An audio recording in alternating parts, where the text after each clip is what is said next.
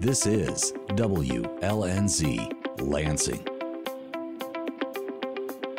You're listening to LCC Connect, a weekly program that features the voices, vibes, and vision of Lansing Community College. To find out more about LCC Connect programs or to listen on demand, visit us at lccconnect.org. LCC Connect. Voices, Vibes. Vision.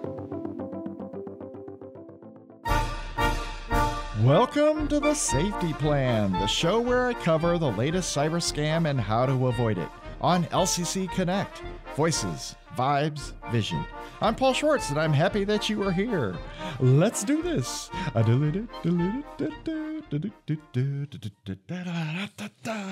This morning, my daughter was singing this song by Fleetwood Mac called Landslide. And now the song is stuck in my head. I guarantee you've heard of it. I took my love and I took it down. I climbed a mountain and I turned around, and I saw my reflection in the snow-covered hills till the landslide brought me down. Well, okay, but it's okay. So my kid was singing it with cybersecurity words. It went something like this. I started my computer, but it was locked. And I saw ransomware, and it was quickly encrypting till the antivirus stopped the malware. Well, geez. Obviously, the college has allowed me budgetless artistic freedom on this show, and I will take advantage of that position. So, welcome to the Safety Plan Show. Here's the format. I will describe a real-world cyber scam like phishing or malware, identity theft, a Nigerian prince scheme, IRS imposter scam, scareware, one of the many other cyber scams, and I will then explain why it could happen to you. And finally, I will explain how to protect yourself so it doesn't happen to you. So, why should you listen to the Safety Plan episodes? First, as a leader, I want to share my cybersecurity knowledge with you so that you can hopefully learn and grow and become inspired by it. Second, a community knowledgeable on cyber scams will not fall for them in the future. And third, if people start practicing good cyber practices in their lives and at home, then they practice those same skills at work, which makes your business or company or local community college more secure. Win, win, and win. So I am Paul Schwartz. I work at Lansing Community College as the Director of Information Security. I coordinate security issues for the college, things like data breach coordination, account compromise investigations, vulnerability scanning of our network, reviewing emails for legitimacy, implementing projects to improve the college security, proactive phishing our employees and training them on security, and many other security tasks. I've worked in cybersecurity for 28 years, including 20 years in the Air Force before ending up at Lansing Community College. I drive a vehicle with doors that close with the click of a button, so people think I know stuff, which proves I am smart. SMRT smart. Okay, it's now time for the Cybersecurity Roundup. Let's focus on today's topic, how to read website addresses. Phish emails usually contain links to websites that contain malware or ask you for your credentials. The links are often hidden behind welcoming text or images, such as a click here button that will encourage you to click on that link. It's very easy to make the text say one thing, but the link to point somewhere else. Before opening any email link or website link, the first step is to hover your mouse over the image or the link without clicking on it. Now, this will reveal a pop-up box that will reveal the true website that it will go to. Let's look at two, website addresses. We call those embedded URLs. A URL stands for Uniform Resource Locator. A URL is nothing more than the address to a given unique resource on the web. In this example I'm going to talk about, we have two buttons that say click here, but behind them are two different website addresses. Although these two links or these two pictures of click here look exactly the same, one could lead to a legitimate site, say like LCC edu, while the other one could lead to someplace different. In my example, it goes to malware.com, so a bad site. And so even though the text or the picture looks exactly the same behind it. That address, that's where it gets tricky. Okay, so this goes to show you that the text or picture on your computer screen has nothing to do with where that embedded link leads. If it's a phishing email, the visible text or picture will be just part of the scam. It's there to fool you. So ignore it and find the real target of the link. Okay, so now that you've hovered over that picture or that text and it brings up that little pop-up box that gives you the true address of the link, the next step is to be able to tell if it's a legitimate destination web address from a fake one using this rule, the second to last dot and first slash rule. Okay, second to last dot and first slash rule. So what this means is when you look at that URL or that web address, ignore anything that comes before the second to last dot in the web address when reading it from right to left from the first slash, and ignore whatever comes after that first slash in the address. Okay, so let's talk through this address. It starts with HTTPS. Now that stands for Hypertext Transfer Protocol. And that's just the communication protocol that goes between your browser and that web server to push up and bring down the website.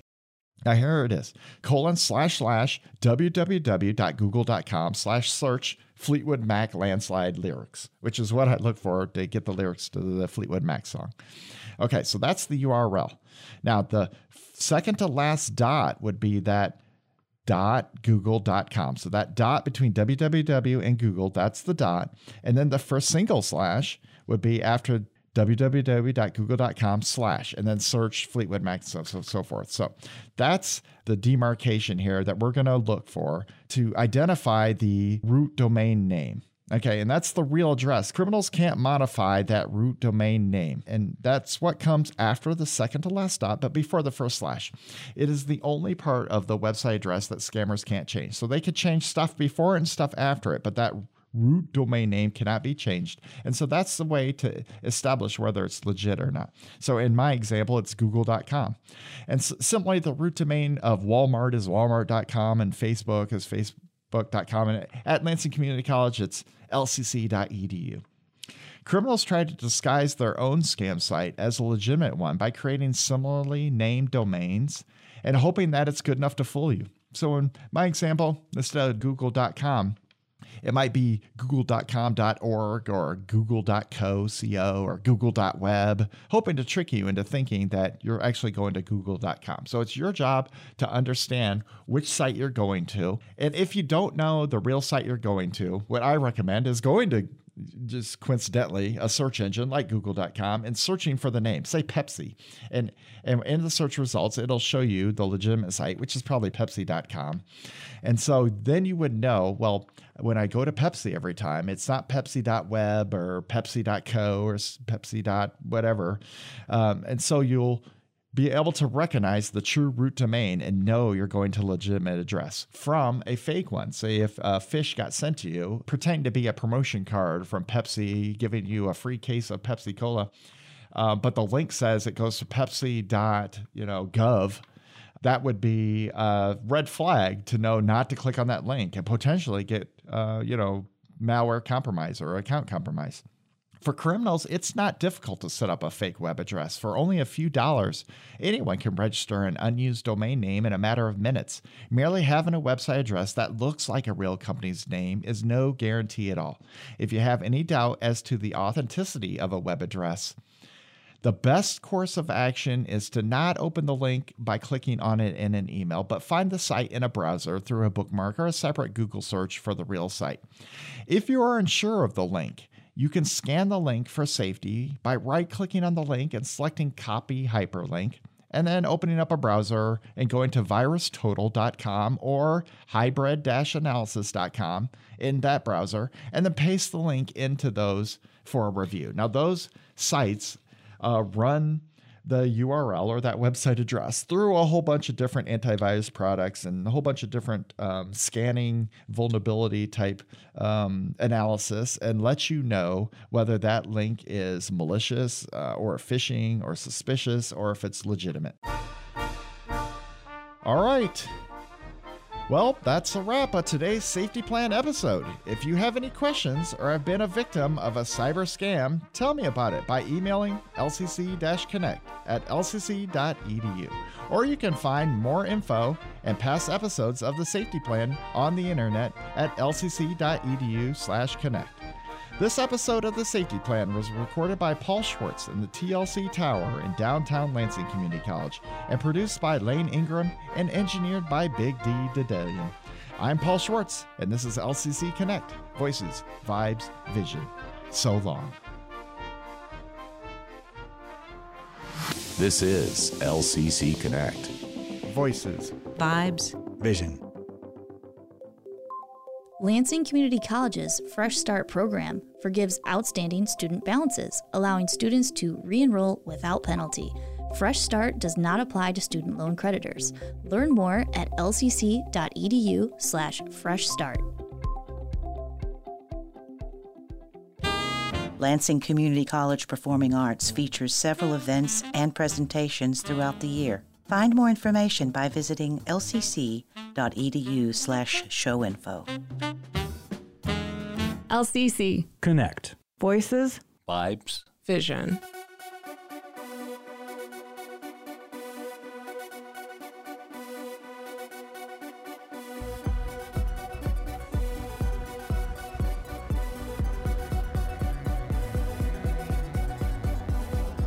Hello, I'm Dr. Tanya Bailey. Welcome to Arts, Artists, and Advocates, a podcast-based broadcast. You can find content on demand at lccconnect.com. Go ahead, do it today.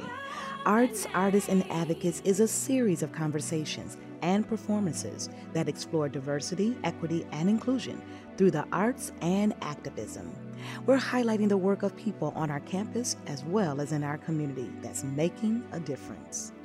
All of us, and I do mean all of us, go through emotional roller coasters in life. Coming out of the pandemic and experiencing a variety of different challenges, every one of us need encouragement, especially going through hard times. We need help. We need friends. We need to be reminded that we matter. Well, today on Arts, Artists, and Advocates, I am so delighted to welcome to the stage the one and only, a local favorite, Lane Ingram, who's going to share his love for humanity, community, underrepresented groups, and more. Today's show is fittingly entitled, You Matter. Please help me and welcome Lane Ingram to Arts, Artists, and Advocates. The crowd goes wild. Yeah. What up, Dr. B? What's happening? I'm so happy to have you on the show. I've been trying to book you forever. I'm happy to be here. Listen, tell our audience, who is Lane Ingram, where you're from, and how has that influenced who you are and what you do? What a question. I know, it's loaded. It is loaded. Who am I? Let's see. I'm Lane. I born and raised in Lansing, Michigan. I went to Waverly High School in the 90s, and then I went to the University of Michigan in Ann Arbor. Go Blue. All right, yes. And now I work at LCC happily. And then also, I guess the things I care about most and why your show is called You Matter is because I do think everybody matters, and especially members of the LGBTQ plus community. I mean, it just, that's really at the forefront of my mind all the time, making sure that our youth are okay and that people are supported and know that they're accepted and they matter. And so a lot of me is wrapped up in my family, it's wrapped up in my work, and then I host a podcast that I'm really proud of. So What? Yeah. And we're not in competition, just so folks know. we're But not. he hasn't invited me on his show yet, so. Well, this season I am interviewing members of the LGBTQ plus community to really share our stories and experiences. Now, when I get to the ally section, Yes, please. that's when we'll bring you involved. You all heard it here. He's going to feature me. Yep. I love it. I love learning about you every day, and I am privileged to be able to work with you. Our show, yes, is entitled You Matter. And so I want to, in this segment, as we're learning more about Lane, I want you to talk about, what does diversity, equity, inclusion mean to you? And why is it important to the work that you do or the passions that you have? Diversity, equity, inclusion are everything, really. I mean, diversity is so important because it helps it helps us to learn. It helps us to learn about people and cultures and places. You know, I had a boss who used to say there is a world elsewhere because we get so wrapped up in what our everyday is, and we forget that other people have different experiences and different lives, different religions, different weather. I mean, diversity is so important, and having an understanding of the fact that there are people that are different than you, and it's okay. Yes. And then equity. Equity is hard for people to understand, you know, because you think about equality. You know, when I was growing up, equality was like the word. Right. And so when equity came around, it's like, well, what does that really mean? And what I want people to understand is that everybody getting something doesn't mean you have something taken away. You aren't.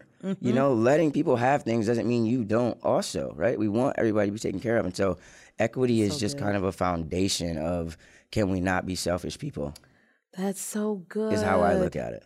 Stop looking at my notes. I got some Mythbuster questions coming up, but you're hitting on them already. You know, I love that. And then inclusion. Yeah. You know, it's like I feel this one deeply because being a minority, right? So I'm Black, being part of the LGBTQ plus community. You know, you don't want to. They're not strikes against me, in my opinion. Like I feel like these are some of the coolest things about me. I do too. But you have strikes against you. You know, and everybody needs to be included, and you don't have people. Everybody's not as confident or outspoken as I am, and for those kind of people, they need to know that they have spaces that they are welcoming and that they're belonging. And so all three are important and they work together. But I think the problem is the understanding of what they are, why they matter so much.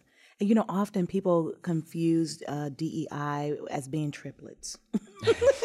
It's not the same. It's different. It's like ketchup, mustard, and relish. They're all different. Right. They all go great on a burger, by the way, but they're all different. And you just said something that I really hope our listeners are leaning in, because if you are paying attention to the words that Lane is sharing today, I hope you're getting encouraged in knowing that that you matter, especially if you have various intersectionalities and various identities that you identify. It's important to know that there's a space and a place for you, especially here at LCC, shameless plug, but there's a space and a place for you in this world. And there are people that love you. And so do not forget that. Lane, I want to read a quote to you. Dun, dun, dun. Okay. After you hear it, tell me what this quote means to you. All right, here it goes. Be who you are and say what you feel, because those who mind don't matter, and those who matter don't mind. Come on. Dr. Seuss. Dr. Seuss. That is, you know, in a couple of different ways. Number one, that's one of my favorite sayings in the entire world, and sort of kind of how I live my life. At the end of my podcast, the thing I say at the end of my podcast is, you know, I do the whole, follow me and share that. But I say, keep being you, because nobody can do it like you can. That's how I end all of my podcasts. And I've never heard your podcast. Right? That's how I end them, because that is what it is. Like when I came out in 2017, the title of the article was "I Can Only Be Me," because that's what I used to say. Yes. I can only be me, and I say that to kids. I say that to people who are coming out. I say that to people who are going through anything. Like, you can only be you, and nobody can do you the way that you can. You know, and so when I hear that, I agree wholeheartedly, because people who accept you, who love you, are going to be there. People who don't, they're going to show you who they are, and you have to take the steps to create the boundary around you, to protect your heart, to protect your peace, to protect your mind and your well-being. So I love that, and I think it's something that we could all live by, because the people that matter don't mind, and the people that mind, let me say it again, they do not matter. But you do. Yep. I love it. Well, you know better than anybody that on Arts, Artists, and Advocates, we love playing games. I do know that. Especially the game called If. It's time for another edition of the game If. This is where we share a fun way with our guests, providing an if statement that they get to fill in the blank with. So, Lane, you are on deck with If. Oh, boy. If diversity was a car, what would it be and why? And by the way, I'm riding in it. I don't care what you say. Right. I think I'm going to go with a minivan. Ooh. Because I'm not a minivan person, and I'm not married to a minivan mom, but I have rented minivans, and I did see the movie with Halle Berry with the minivan, and the minivan can do a lot. The minivan can. The minivan doesn't run out of gas. It's got like it's got the sunroof, the doors, sliding, and it can do a lot of stuff. When I think about diversity, right? Diversity can do a lot for us, and there's a lot of ins and outs, and there's a lot of moving parts. That need to work together. People need to understand them, and it's moving down the road. So I'd say diversity is a minivan. Diversity is a minivan. Yes. Yeah. Ding, ding, ding, ding, ding. Excellent. There you go. Excellent response. Okay, because we know that diversity is about difference. It's about celebrating that difference. It's about everybody showing up in their authentic self, and it's being okay. All right, here's the next question on the game called If. If inclusion... Think real hard about this one. If inclusion was a dessert, what would it be and why? I'm not a dessert guy either. That's crazy. What? I know. I'm really not. I'm not like a cake guy. Okay, but if inclusion was a dessert, everything needs to be included. So I'm gonna go with it's a fruit pizza. A fruit pizza. Think about all the slices of pie. Oh, yes. And then you can have so many different fruits. You could do the regular fruits, right? Yes. What is regular? Gotta be okay? right. And then you can do the fruits that are from different places. You can do the exotic fruits. My goodness. And then everybody gets a slice of the pie. Oh, yeah, fruit pizza. And everybody, you know what? That's the best response. Nailed it. Yeah, you nailed it. Nailed it. Cash App Lane right now. Nope, Excellent. Okay, last question in the game called If. If equity was an article of clothing, what would it be? How would you wear it? Oh, man. If equity was a piece of clothing, geez, man, I wonder, I guess I'd call it a vest. I used to wear vests, and vests are cool. Okay. And when I mean that in, a vest can give you coverage, but it can also be light. But so I'm gonna say a vest just because like it's not a full thing, but it's also it does enough, and everybody can wear one, no matter. I like that, and they'll come in whatever size you Correct. need it to be. I like you that. can slide it on, slide it up, And the vest covers the heart too, right? Exactly. All right, give it up for Lane. He has won the game called If. I am so excited. You answered some really, really tough questions, and you did it quite well, might I ask. Might I add to that? All right, so in our next segment, Lane, I want us to really focus on our topic today about you matter. It's something that I say in my emails. It's something I say every day to people and individuals, but I want people, particularly from the LGBTQ community, to know that they matter today. And so talk about how diversity, equity, inclusion aligns with the LGBT community and why that's important, why it matters. First, I want to say you do put that in your emails, and that is one of the things I really do like about you. Aww. Because I think being in this community or having to come out or whatever, I think stuff like that sticks out to people, and so like that early on when I first met you, like that was a good feeling, and like that matters to people too. So, I'd say to everybody, if you can say to someone that they matter, like you don't know how it's going to affect them, or if it's in your email box, you never know who's going to see that. That's right. And it might brighten their day, and they might say, "Oh, I do matter. I should stay around a little bit." But I think diversity, equity, and inclusion as it relates to the LGBTQ plus community, right? Like there's a lot going on in the world right now. There's a lot going on across this country. There's a lot happening to trans people and trans youth. And one of the things that I say to our community is we have to remember that we are a community. We are all a community. And when they come for one of us, they come for all of us. And we can't forget that. And I think that stretches across being Black. I think that stretches across, any other minority group. Like when they come for one of us, we're all on the docket. And so the diversity among our group, among our community is incredible, right? Like, we're from every race, every background. We've been here in history for hundreds of years.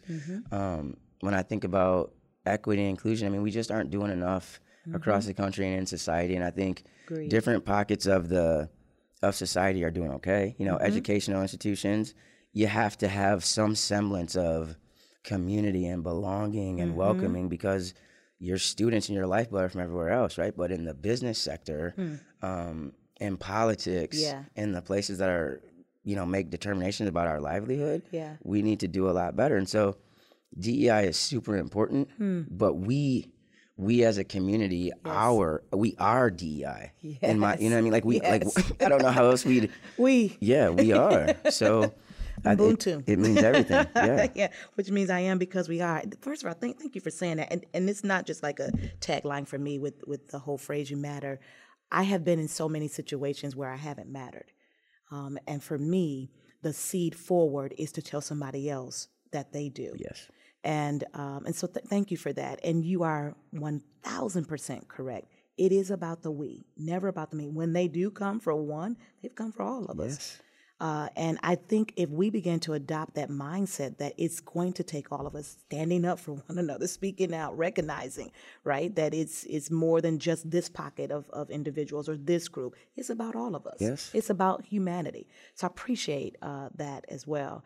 I want to do a little bit deeper dive. Dive. This part of the show is really about getting comfortable with uncomfortable conversations. And one of those things is about race and identity. And so I want to ask, what was your earliest recollection of your racial identity?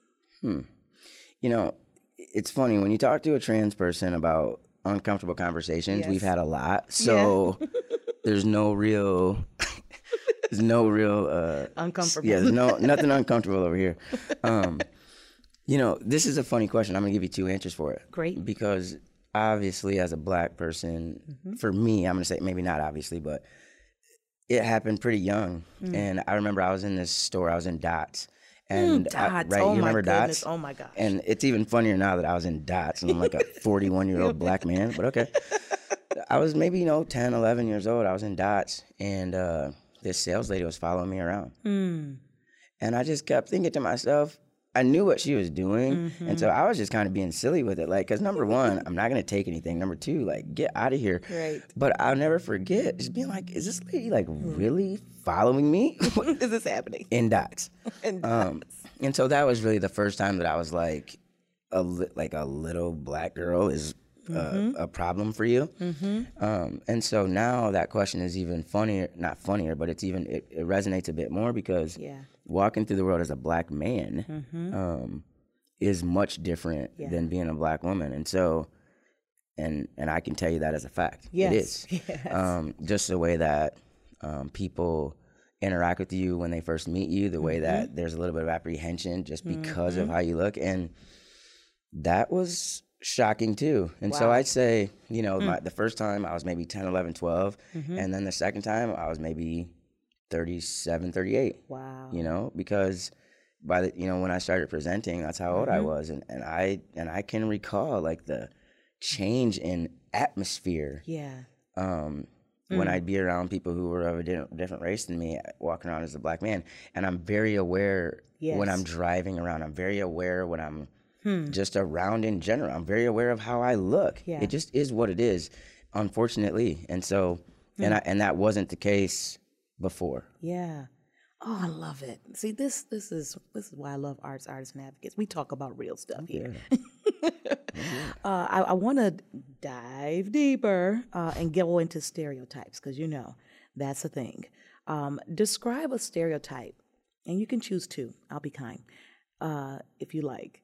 That about your culture, about your identity, that you would want to demystify. This is gonna be great. I can do two, right? Because I've got a couple things. I mean, so let's take trans people to start. I'm just gonna hit you with the big one right away. Go for it. Trans people don't transition for any type of advantage. Let me just throw that out there. Let me say that out loud. Snaps. Trans people do not transition to win a medal. They do not transition to win awards. We do not transition for notoriety. Nobody does that. People transition because it's who they are. Yes. They transition because it's supported by over 20 medical organizations. Yeah.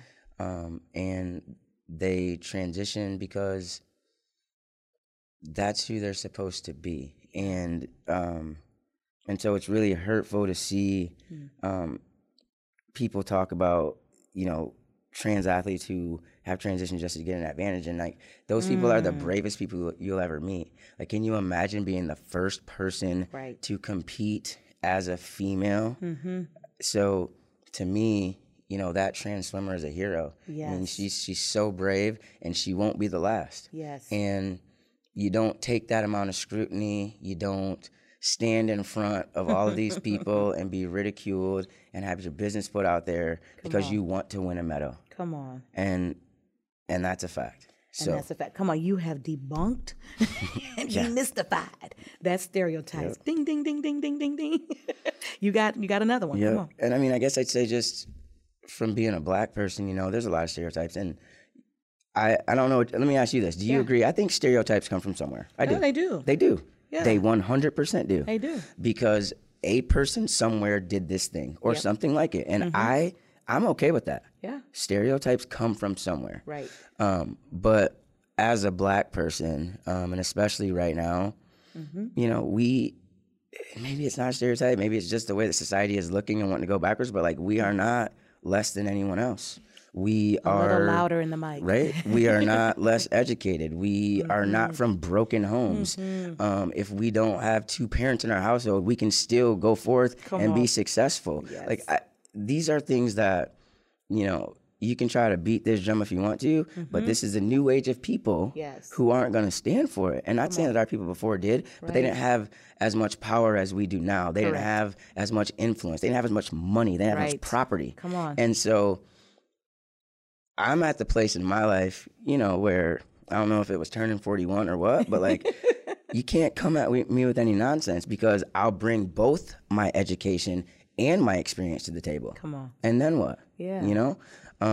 I like when I don't like it, and I'm gonna say this, but like, when I walk into a place and I know that somebody's judged me on just, in their mind, I'm just a Black guy, right? But then they're like, oh, you went to the University of Michigan? Oh, you're a professional athlete? Oh, you have your master's degree? Oh, you work in the president's office? Oh, you've been featured in several national news outlets? Right? Do you know what I mean? Yes. And nobody wants to have to do that. No. But we can. And back it up. If we need to remind you.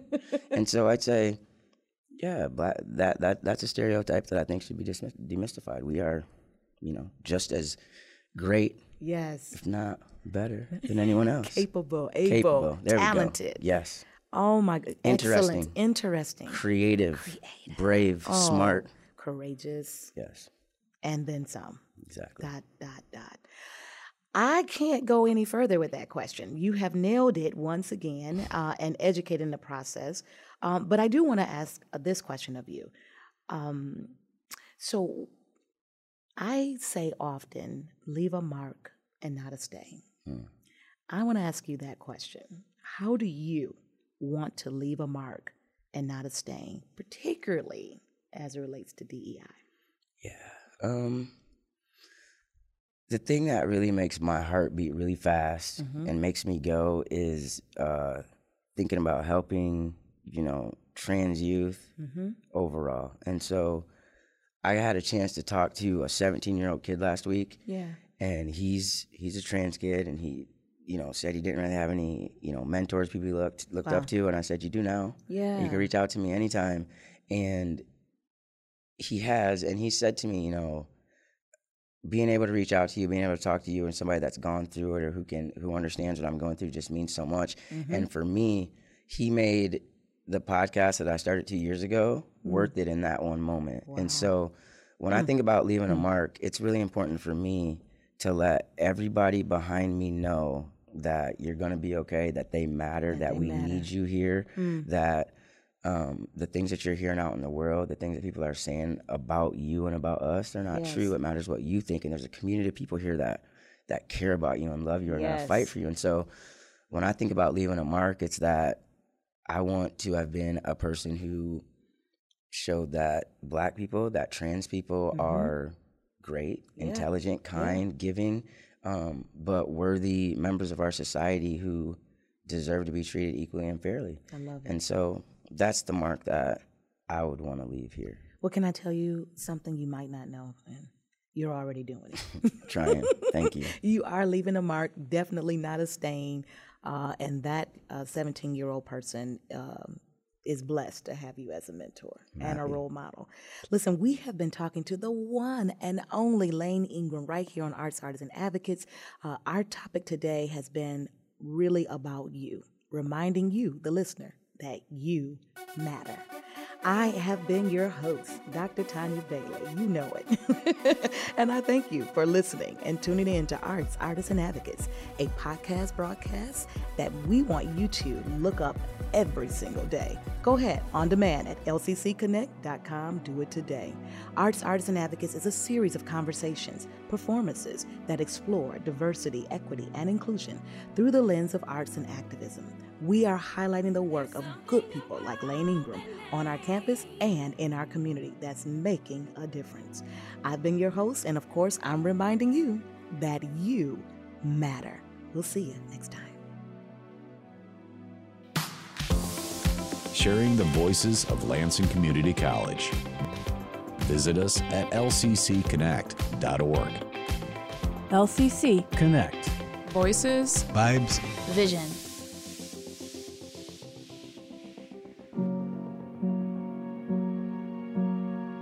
You're going to need me. You're going to need us. All of us. You're going to need our technical skills, Our math. Our engineering skills. You're going to need our help with your water, your air, your food. You're going to need our organizational skills, our problem-solving skills. You're going to need our determination. Our honesty. Our compassion. you're going to need the next generation of leaders to face the challenges the future will bring. And we promise we'll be there when you need us. Today, 4-H is growing the next generation of leaders. Support us at 4h.org. LCC. Connect. Voices. Vibes. Vision. From Lansing Community College, this is LCC Connect, and this is Land Stories, with me, David Seawick.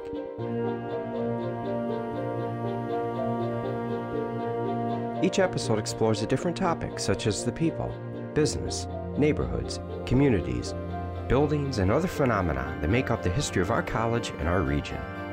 We tell stories, and in doing so, we connect the past to the present. In the first of this series, on the history of the physical presence of Lansing Community College in downtown Lansing, we explored how the campus came to be at that location, and we looked at some of the buildings, including one big building that's no longer on campus, a building called Old Central. And if you have not listened to part 1 of this episode series, I would encourage you, when you get a minute, to go back and listen to that. In this part 2, we're going to continue looking at those buildings and how they came to be, and, well, what happened to some that aren't here anymore on Lansing Community College's campus. And one building that was mentioned at the beginning of that previous episode was a building that became known as Old Central. Old Central was called that because it was Lansing's original Central High School. And the building was built all the way back in the 1870s. It was designed by a very prominent architect, actually, none other than Elijah E. Myers. Yes, that would be the same Elijah E. Myers that designed the Michigan State Capitol building, which is located just about 3 blocks away from where Lansing Community College's Old Central building once stood. And that building's not on campus anymore. It was raised in 2006, and there is now a parking lot that occupies most of the grounds where Old Central used to stand. So we're talking about the block in downtown Lansing that is bound, sort of going in a clockwise direction, to the north by Genesee Street, to the east by Capitol Avenue, to the south by Shiawassee Street, And to the west, rounding about our clockwork examination of the space, we have Seymour Street. And that area, therefore, going all the way back to the 1870s, had been really the center of the educational activities in downtown Lansing. That building underwent some substantial renovations between the time that it was built in the 1870s and the time it was raised in 2006. And I suppose any building that's around for roughly 130 years is certainly going to go through some major changes in its time span, and that one certainly did. When the building was built in the 1870s, it was a very fancy-looking building, actually. It had 3 stories of the main structure, a building that was built of brick, and then the upper floor, the roof, was designed in the mansardic architectural style. Henri Mansard was an architect that was involved in some of the rebuilding of Paris in the time period when that city's medieval core and early modern core was really razed entirely to the ground, and then a new city was built amongst it. And if you travel to Paris nowadays, you are walking down avenues that bear the great redesign and rebuilding of the city in the time period, roughly the 1870 to 1890 time period. Here in the United States, the architectural influence of Henri Mansard was prominent. It's so much so that we being Americans, named an architectural style after him. And this style in particular was the roof on that type of building. And the roof structure of the old Central building, when it was first built, Lansing Central High School, is really what gave it its major architectural style distinction.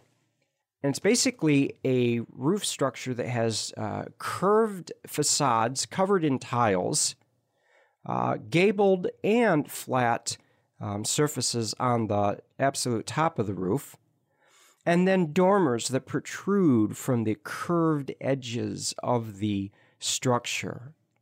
And along with a couple of other major architectural features on the building, including a very large chimney and a turret sort of cupola that was also located in the roof, that building was very distinct in its style for many years in downtown Lansing. And then what happened was, in the early 1900s, the Lansing School Board voted to substantially remodel and actually expand that building. And what they basically did was they cut off all of the mansardic architectural elements of the roof line, replaced it with a flat roof, and then added a couple of major wings onto the west and the east sides of the building, essentially building a new building around an existing structure and keeping that existing structure and integrating both together. So that is the basic frame, if you will, of Old Central as it became known when Lansing Community College acquired it. And then when Lansing Community College acquired that building in the mid-1960s, they went ahead and did some further remodeling of it, including building single-story office wings onto the really the east side of the building, and then adding a very common 1960s architectural element. Some might say it was the brutalist influence making its way into the remodel of that building, is a facade made of a variety of masonry and metal materials. And it covered up most of the windows that had been put when that part of the building was built and remodeled in the early 1900s.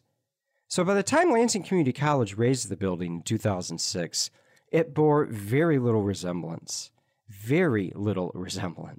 to what it was way back in the 1870s when Elijah E. Myers designed it.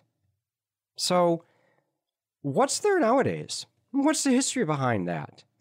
Well, as it turns out, on those grounds of where Old Central once stood, not only is there a parking lot, but there is still a building that didn't go quite back to the 1870s when Old Central was built. That building is the Carnegie Library that Lansing once had, and it was built in the early 1900s, right about the same time that Old Central went through its major remodel. The Lansing Central High School went through its major remodel. And now, Lansing Community College has a facility on campus that's called the University Center. The University Center is a conjoining of a brand new construction, brand new from 2009 when the building was completed, with the Old Central, or on the old grounds of where Old Central used to stand, and then attached to the old Carnegie Library building, which goes to the early 1900s. So now, if you stand on the corner of Capitol Avenue and Shiawassee Street, Lansing Community College's downtown Lansing campus, and turn your attention to the direction of the northwest, you are looking at the 2009 construction and the 1905 construction joined together into one building that we call the University Center, and is actually a building that in many ways took 100 years to build. Because one wing of it was a building of its own built in the early 1900s, and that served as Lansing Carnegie Library. The other wing of it built in 2009, in a very modern-looking structure with a glass and masonry facade, along with the use of some other materials, including copper. So it's a very fascinating looking building architecturally, and I would encourage any of you, when you're on your stroll around downtown Lansing the next time, take a look at those buildings. It's one building now, and you'll know a bit about the history behind it. In part one of this episode, we looked at urban renewal efforts and changing dynamics of downtowns in American cities going back to the 1950s and the 1960s. And as I mentioned in that episode, and we're going to explore this theme a little bit more right now here, the growth of Lansing Community College's downtown campus is in many ways tied into these trends and how they impacted Lansing. So if we imagine that we're still standing on the corner of Shiawassee Street and Capitol Avenue, and our direction is currently, in our imaginary walking tour, looking to the northwest, so we are staring at the University Center and the Carnegie Library, and having just contemplated that building and its two halves, we are going to turn our direction now to our right. So we're still standing on the corner of Shiawassee and Capitol Avenue, but now we're looking to our right, and we're going to turn all the way around and walk in that direction down Shiawassee Street across Capitol Avenue. And about 200 yards, we're going to run into what is now known as Washington Square, sometimes called the Washington Mall, when we are at the campus of Lansing Community College. The existence of Washington Square and the Washington Mall, as again it's called in walking through Lansing Community College's campus, goes very much back to one of those trends or phenomena of that time period. And this is the movement of pedestrianizing, meaning closing or severely limiting to vehicular traffic, downtown shopping districts in American cities. The movement started not in Lansing, but not that far from Lansing. It actually started in Kalamazoo in 1959. The Central Business District of Kalamazoo, Michigan, had undergone a lot of changes in the decade and a half after the Second World War, as was true of virtually any city in the United States. And as suburban shopping districts were being built miles away from downtown Kalamazoo, the city leaders came together in the late 1950s and they said, what can we do? What can we do to stop businesses from fleeing out into the suburbs? And what can we do to get the general public to want to go to those businesses should they stay here in Kalamazoo? And the solution they came up with was really quite remarkable, given this is the era when the automobile ruled America in more ways than its sometimes even easy to imagine. This is the beginning of the construction of the interstate highway system.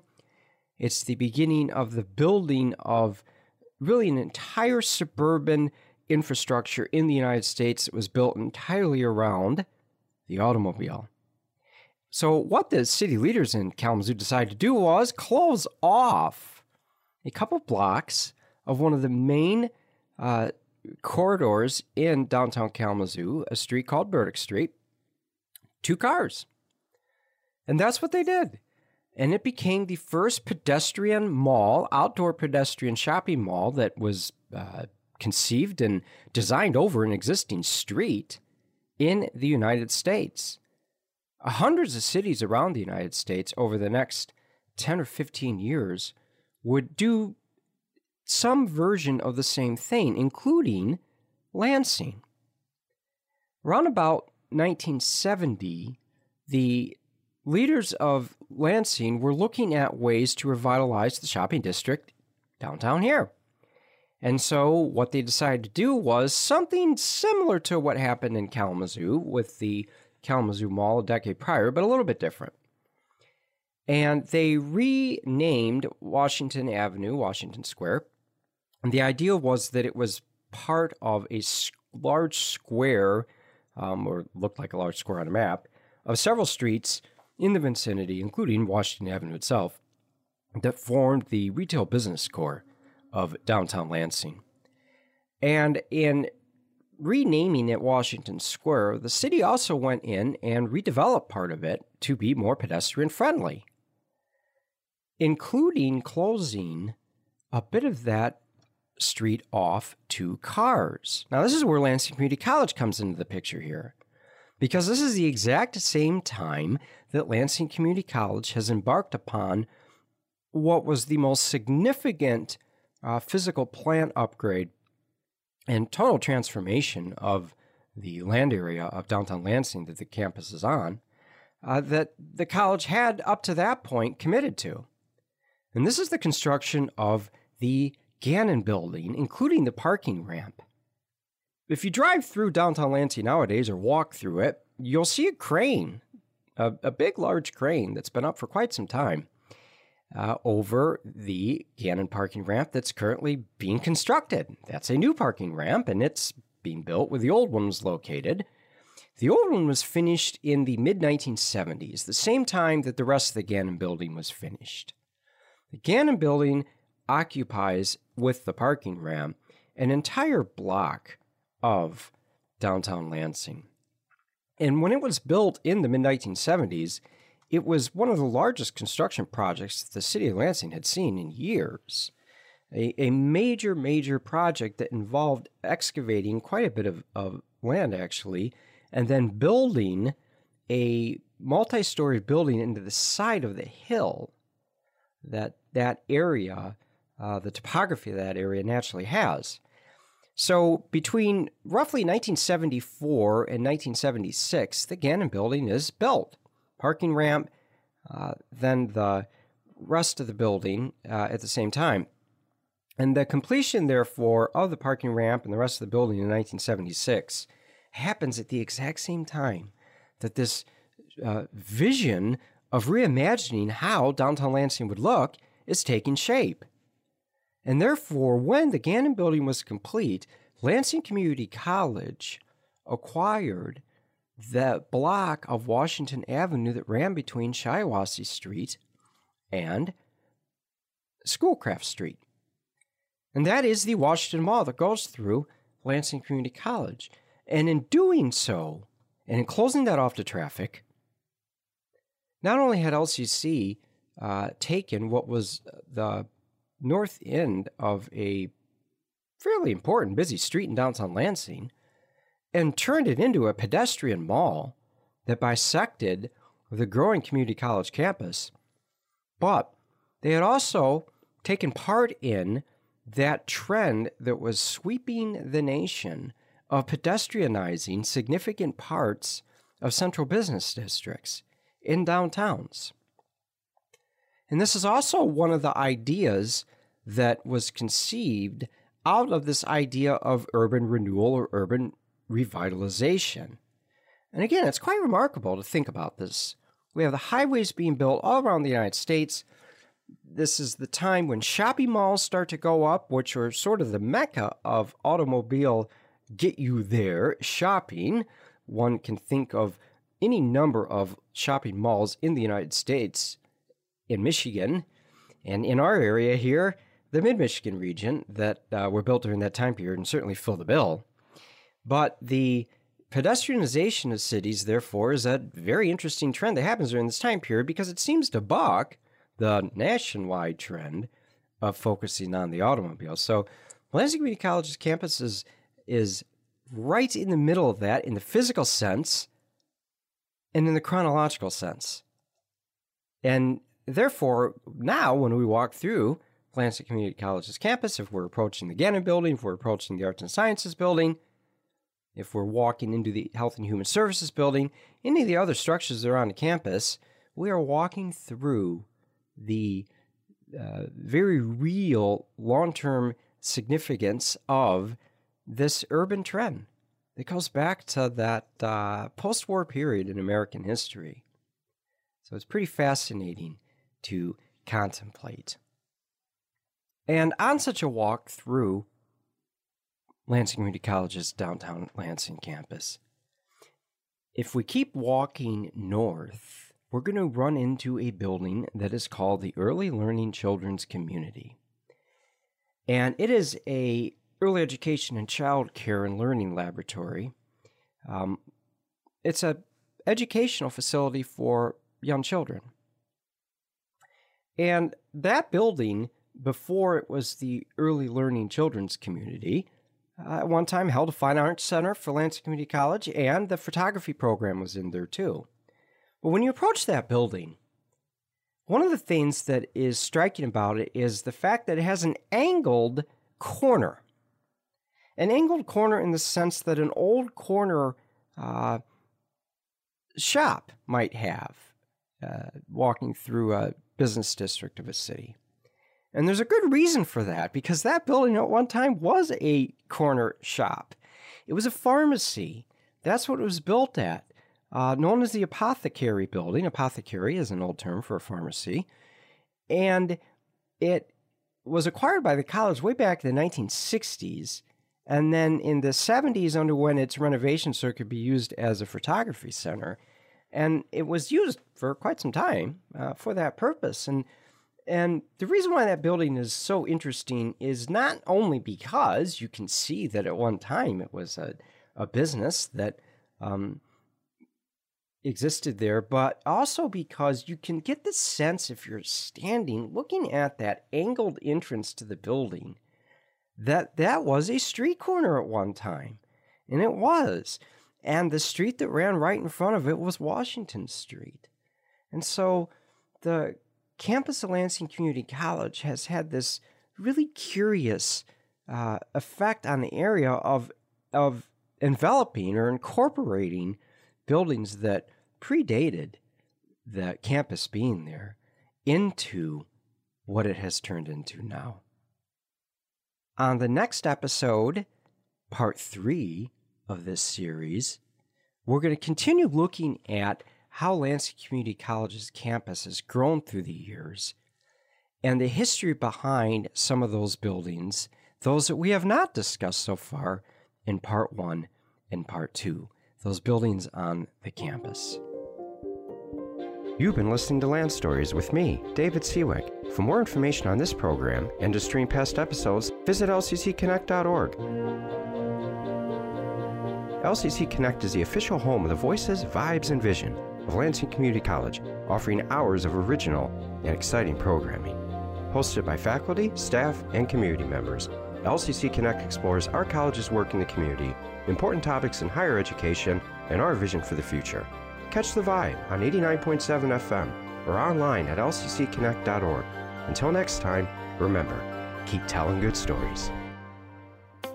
This has been a presentation of LCC Connect, a weekly program that features the voices, vibes, and vision of Lansing Community College. All shows featured on LCC Connect are recorded at the WLNZ studio, located on LCC's downtown campus. Each program is podcast-based and can be heard anytime at lccconnect.org. If you or someone you know would like to be a guest on one of our shows, connect with us by emailing lcc-connect@lcc.edu.